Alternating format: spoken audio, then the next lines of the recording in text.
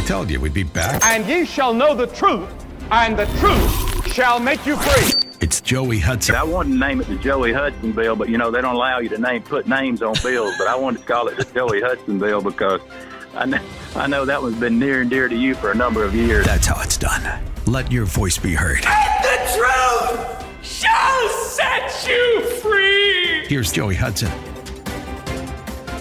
Welcome to this Wednesday, November 8th edition of Just the Truth. Glad to have you join me as we take the PhD Weight Loss and Nutrition Studio on the road to Miami, Florida, where tonight 5 GOP candidates will face each other in the RNC's third debate in this presidential primary. PhD Weight Loss and Nutrition, to lose weight for the last time, visit myphdweightloss.com. So here's what's in the news today as the war between Israel and the terrorist group Hamas continues for 1 month now.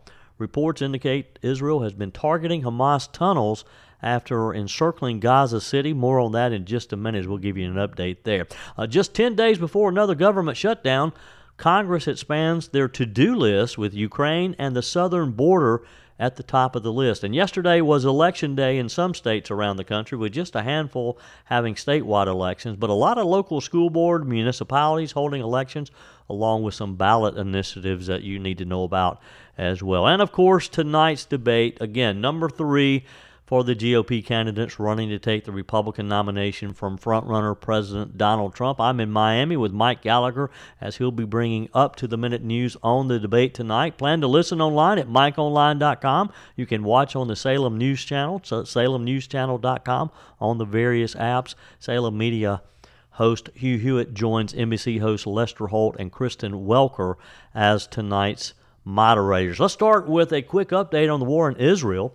Israel's ground forces in the Gaza Strip aimed yesterday, actually early this morning, to locate and disable Hamas's militants' vast tunnel of networks.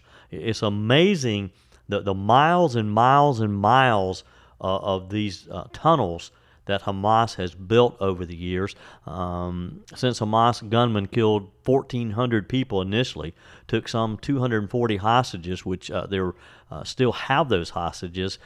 This happened again. It was a month yesterday. Israel has just literally pounded Gaza from the air and used ground troops to divide the coastal enclave into 2 different parts. Gaza City, the territory's largest town and Hamas's main stronghold, is circled now, according to Israeli officials. Israel says that its troops have advanced to the heart of the city, where Hamas says that its fighters have inflicted heavy losses on the invading forces. Chief Israeli military spokesperson Rear Admiral Daniel Hagari said that Israel's combat engineering corps were using explosive devices to destroy a tunnel network built by Hamas that stretches for hundreds of miles beneath Gaza. Defense Minister Gallant said Israel had, quote, 1 target, Hamas terrorists in Gaza, their infrastructure, their commanders, bunkers, and communications rooms. Israeli tanks have faced a good bit of resistance from Hamas fighters using this tunnel of networks to launch ambushes. 2 sources with Hamas and separate militant groups say that they are making headway in defending their position. It just depends on who you're talking to or who you're listening to. Media outlets in Israel report on the war say that it's impossible to verify the battlefield claims coming from both sides. Of course, we know to trust Israel and what they're saying. It's worth noting that Israelis have voiced fear that military operations could further endanger the hostages who are believed to be held in these tunnels. They're having to treat this with kid gloves, but of course they also have to defend themselves. They're in the middle of a war. Israel says that it won't agree to a ceasefire until the hostages are released. Hamas says it won't stop fighting while Gaza is under attack, so we're at a standstill, a standoff. Senior Hamas official Ghazi Hamad told Al Jazeera Television, I challenge Israel, if it has been able to this moment, to record any military achievement on the ground other than killing civilians. Of course, that's their story, and that's what they're trying to get the world's attention and our sympathy by claiming that Israel has killed more children than anyone else. Since October, the Israeli bombardment, according to the Palestinians, has killed over 10,000. They claim 40% of those are innocent children. Washington, of course, has backed Israel's position that a ceasefire would help Hamas militarily, but U.S. President Joe Biden has said this week he had urged Prime Minister Benjamin Netanyahu to undertake a pause in fighting. In Gaza's Khan Yunis, rescuers used their bare hands, literally, to try to free a girl buried to her waist in debris following an attack on a house that health officials said killed 11 people. Hamas's armed wing said late Tuesday that it had fired missiles at Tel Aviv. Rocket sirens, according to the report, sounded in the Israeli city and other cities in central Israel. Israelis in Tel Aviv marked, again, 1 month yesterday since the Hamas attack with a candlelight vigil around photos of the hostages that they believe to have been taken by Hamas. Israel so far has been vague about its long-term plans if it achieves its stated goal of literally just eliminating Hamas totally. In some of the first direct comments on the subject, Netanyahu said Israel would seek to have security responsibility for Gaza for an indefinite period after the war. Officials with Israel say they're not interested in governing the enclave. Gallant, Israel's defense minister, said that after the war was finished, neither Israel nor Hamas would rule Gaza. Gaza's already had horrible living conditions, and they have deteriorated even further following this month of relentless bombardment. Nearly two-thirds of Gaza's 2.3 million residents are internally displaced, according to the UN. At Gaza City's hospital, a woman sheltering with young children in an impoverished tent fashioned from fabric said that they had fled their home because of airstrikes. She told the media, the situation is getting worse day after day. There's no food, no water. When my son goes to pick up water, he queues for 3 or 4 hours in line. They struck bakeries. We don't have any bread, she said. The World Health Organization estimates 122,000 displaced Gazans are sheltering in hospitals, churches, and other public buildings across the Gaza Strip, with a further 827,000 in schools. I mean, this is just a horrible situation, one that is not going to be solved overnight. There's not an easy solution to this, and we know and we support Israel in their right to defend themselves. The International Committee of the Red Cross said that a humanitarian convoy came under fire in Gaza City on Tuesday, and that's the crazy thing. Hamas wants the world to have compassion for them, but yet they won't allow humanitarian aid to come in to help their people.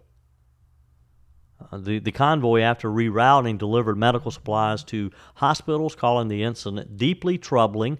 The organization said 2 trucks were damaged and a driver was lightly wounded. It did not identify the source of the firing. Portions of today's show brought to you by Discounted Appliance Warehouse. Are you tired of buying appliances from inexperienced sales staff with no appliance knowledge? With so many different options now, brands, features, it's really tough to figure out, isn't it, which one's right for you. You go to one of the big box stores, they simply just refer you to aisle 39, where you just have all of these different options. You're just not quite sure which one's best for you and your family. Well, the team at Discounted Appliance Warehouse, they have the knowledge that you need to have the confidence in your purchase. They'll show you around the warehouse with over 11,000 square feet, packed slam full of new appliances, quite often 1,500 or more in stock, ready for delivery to your home today. They have an award-winning service department and extended warranties. They have you covered well beyond the sale, and Discounted Appliance Warehouse is proud to offer Speed Queen, the only washer and dryers with up to 7 years warranty on parts and labor. Check out their new Overstock Appliance Center. It's in the Market at the Mill in downtown Pickens as well. They have some great clearance pricing there. And online, of course, at DiscountedApplianceWarehouse.com. That's Discounted Appliance Warehouse, DAWPickens.com, DAWPickens.com. So just 10 days before another threat of government shutdown, 10 days before this potential shutdown, and how many times have we heard this story, huh? Congress is no closer, we're told, to resolving the standoff, and some say is even complicating the issue, with Republicans insisting on border security changes as a condition for further support for Ukraine in its fight against Russia.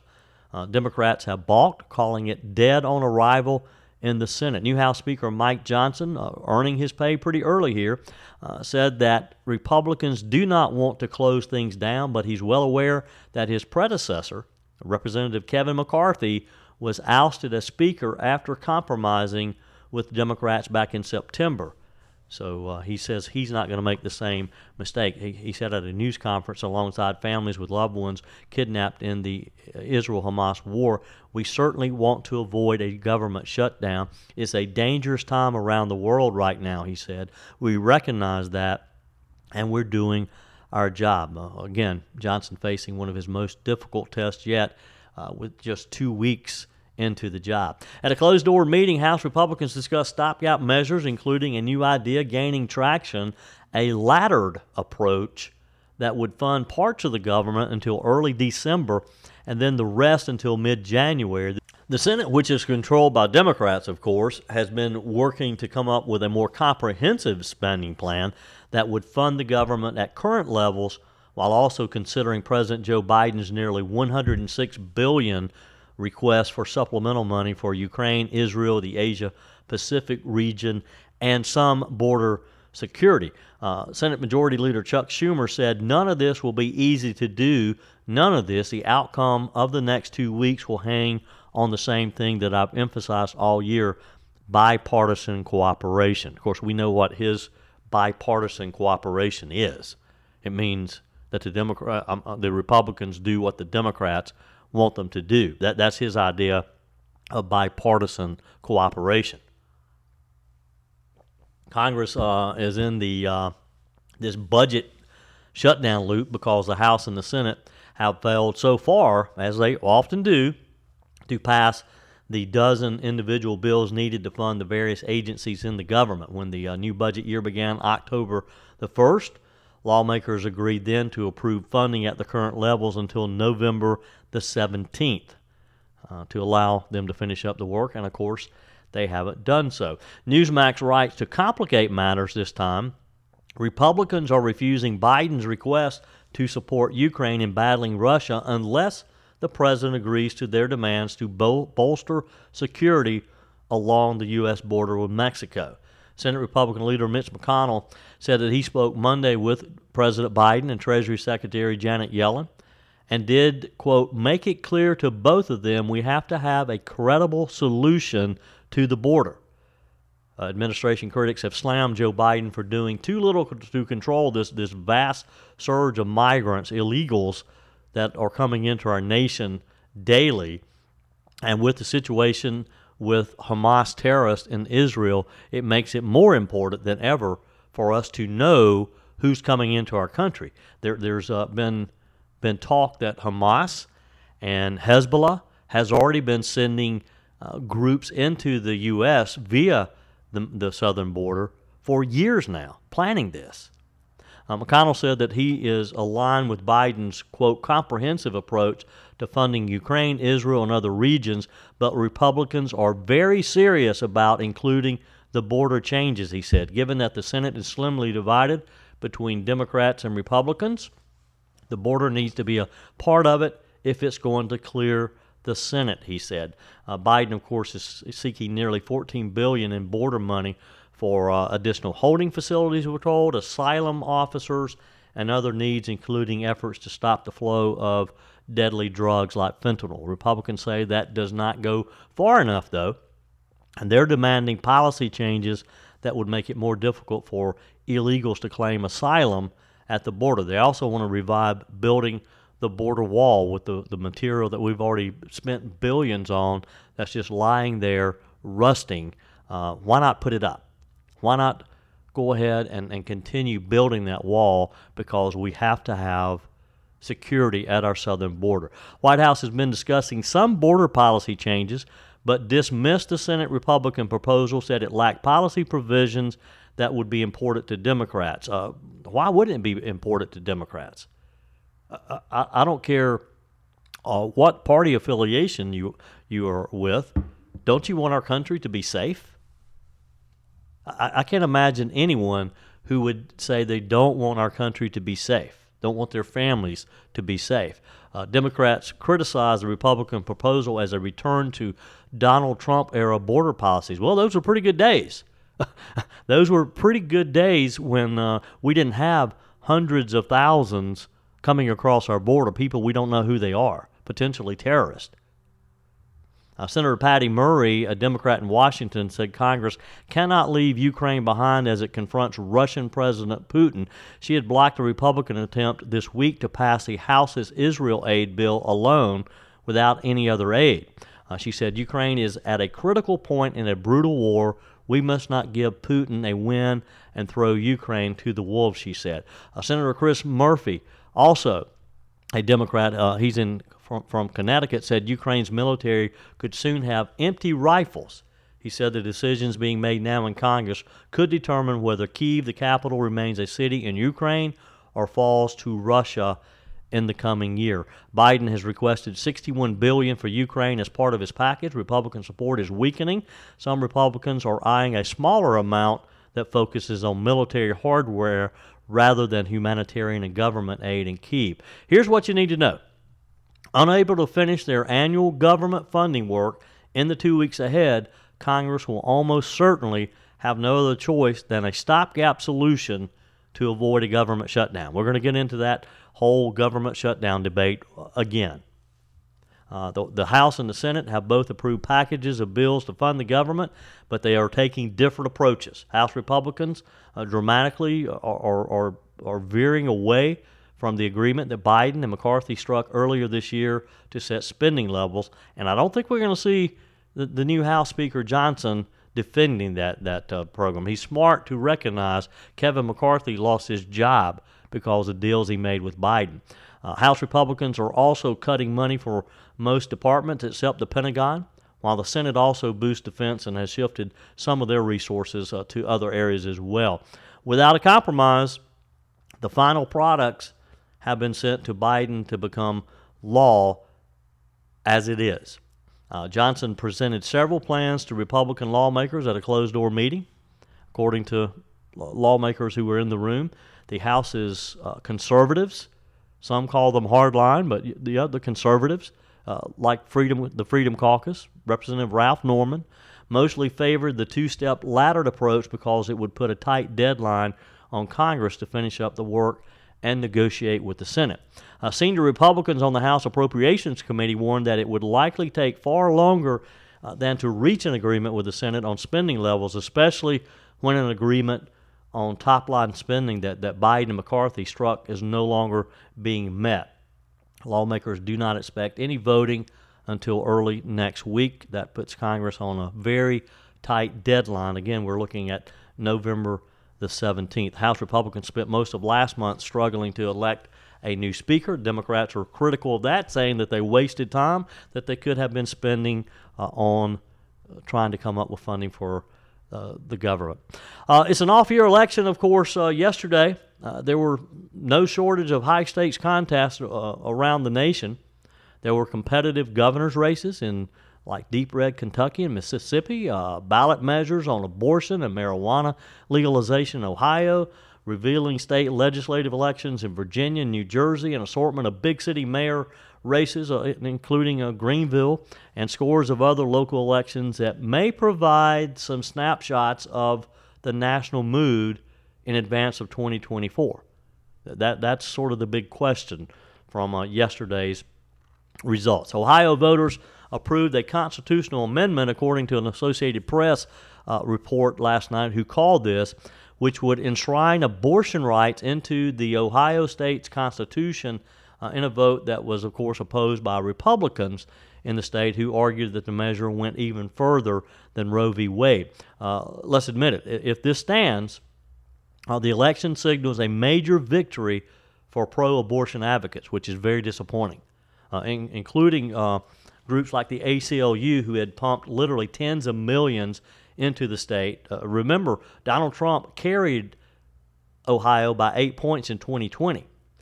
The ACLU argued that a constitutional amendment was needed to protect abortion access after the Supreme Court's reversal of Roe v. Wade.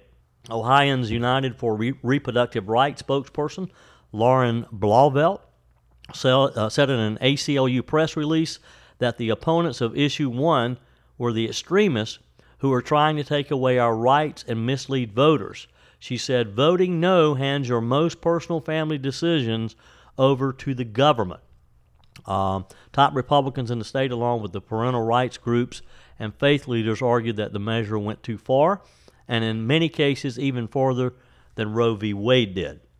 It's pretty clear, Ohio Governor Mike DeWine said, it's pretty clear that the constitutional amendment just goes farther, much further than what the average Ohioan approves. Ohio voters also approved a measure legalizing recreational marijuana for adults 21 and older.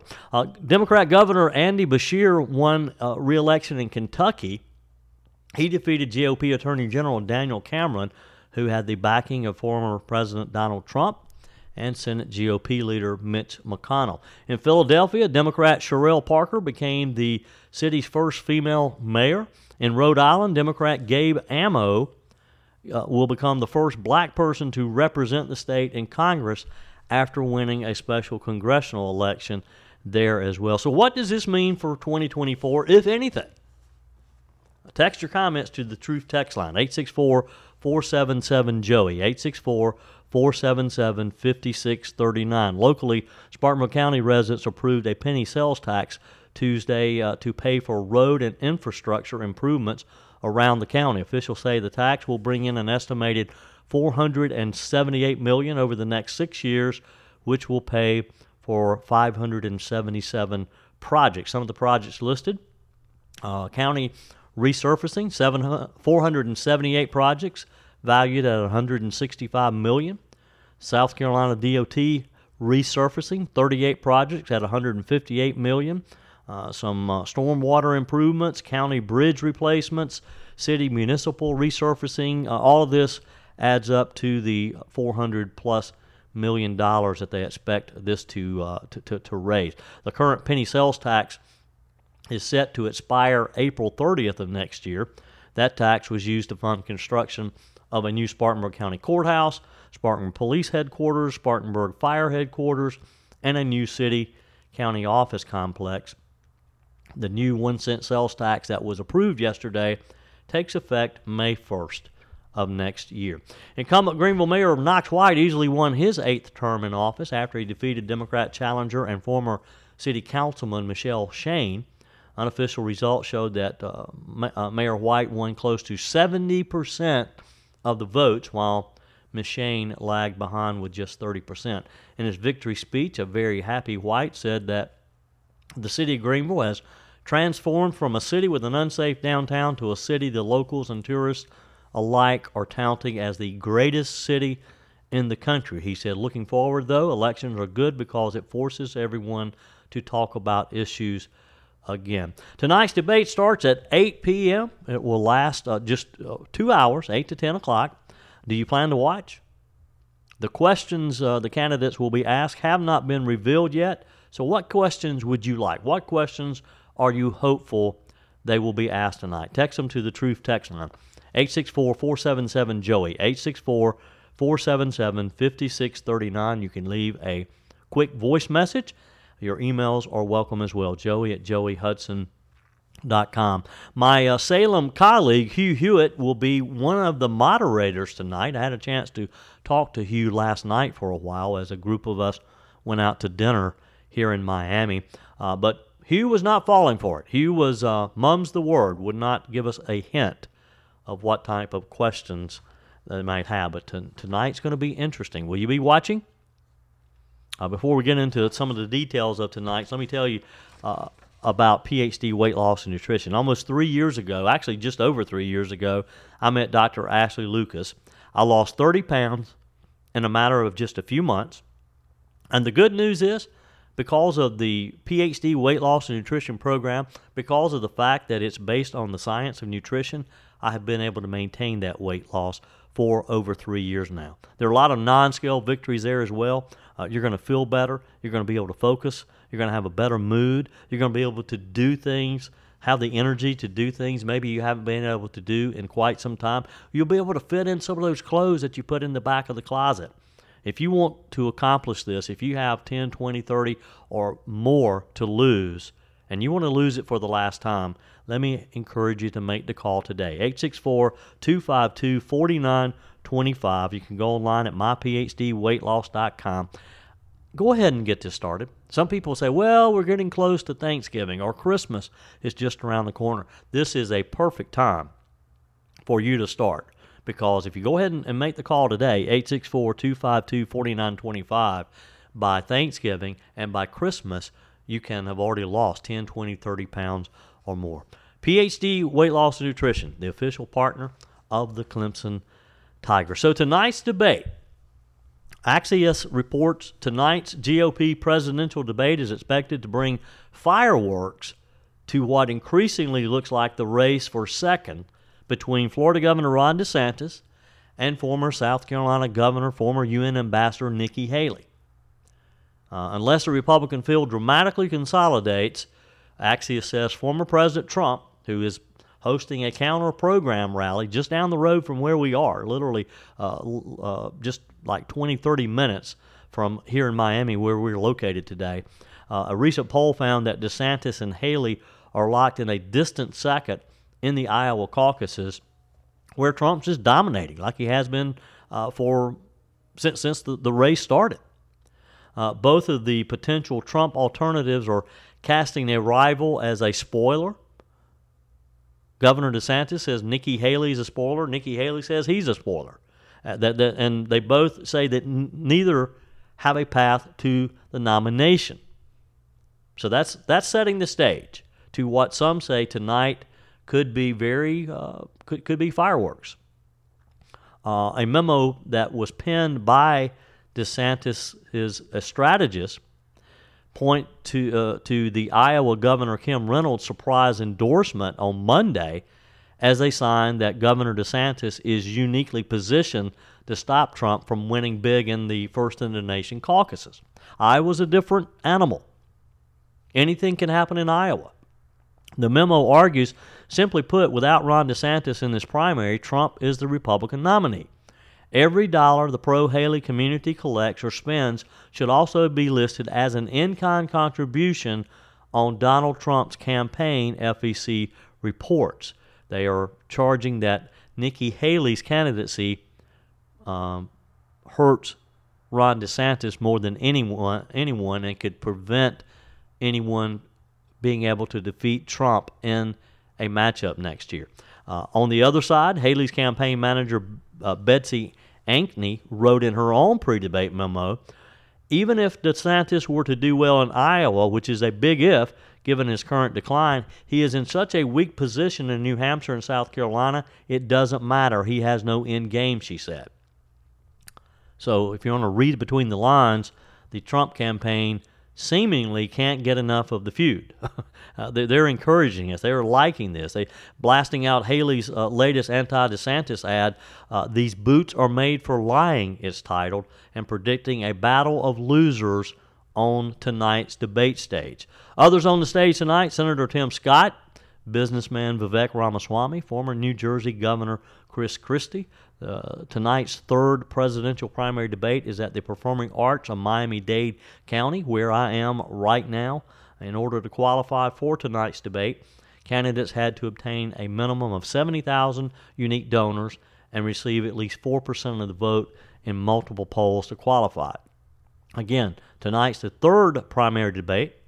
Starts at 8 o'clock, wraps up at 10, and we'll be giving you some updates along the way. It airs live on NBC, also streams on NBC News Now and NBCnews.com, and you can listen on the Salem Radio Network, online at mikeonline.com. Again, the moderators, Meet the Press moderator Kristen Welker, NBC Nightly News anchor Lester Holt, and my colleague, radio host Hugh Hewitt.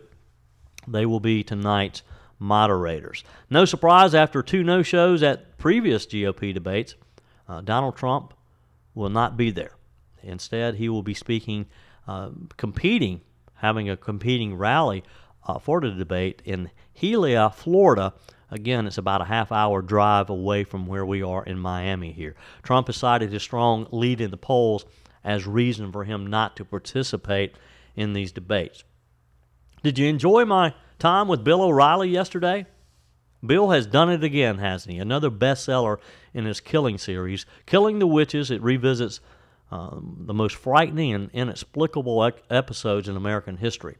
The events of 1692 and 1693 in Salem Village, Massachusetts. If you missed yesterday's show, you owe it to yourself. Go back and listen. That's it for today's edition of Just the Truth. Thanks for joining me in the PhD Weight Loss and Nutrition Studio as we are in our mobile studio in Miami. To lose weight for the last time, visit myphdweightloss.com. If you haven't joined our mailing list yet, visit my website, joeyhudson.com. Click on the Connect with Joey button so that you can receive our emails with the most up-to-date news. Thanks for spending a few minutes of your day with me. Coming up on tomorrow's show, we'll give you all the details of tonight's debate as I'll be watching from the spin room tonight. Keep your comments coming via the Truth text line, 864-477-JOEY, 864-477-5639, and keep your emails coming to joey@joeyhudson.com. Until next time, remember, God's got this. He's still in control.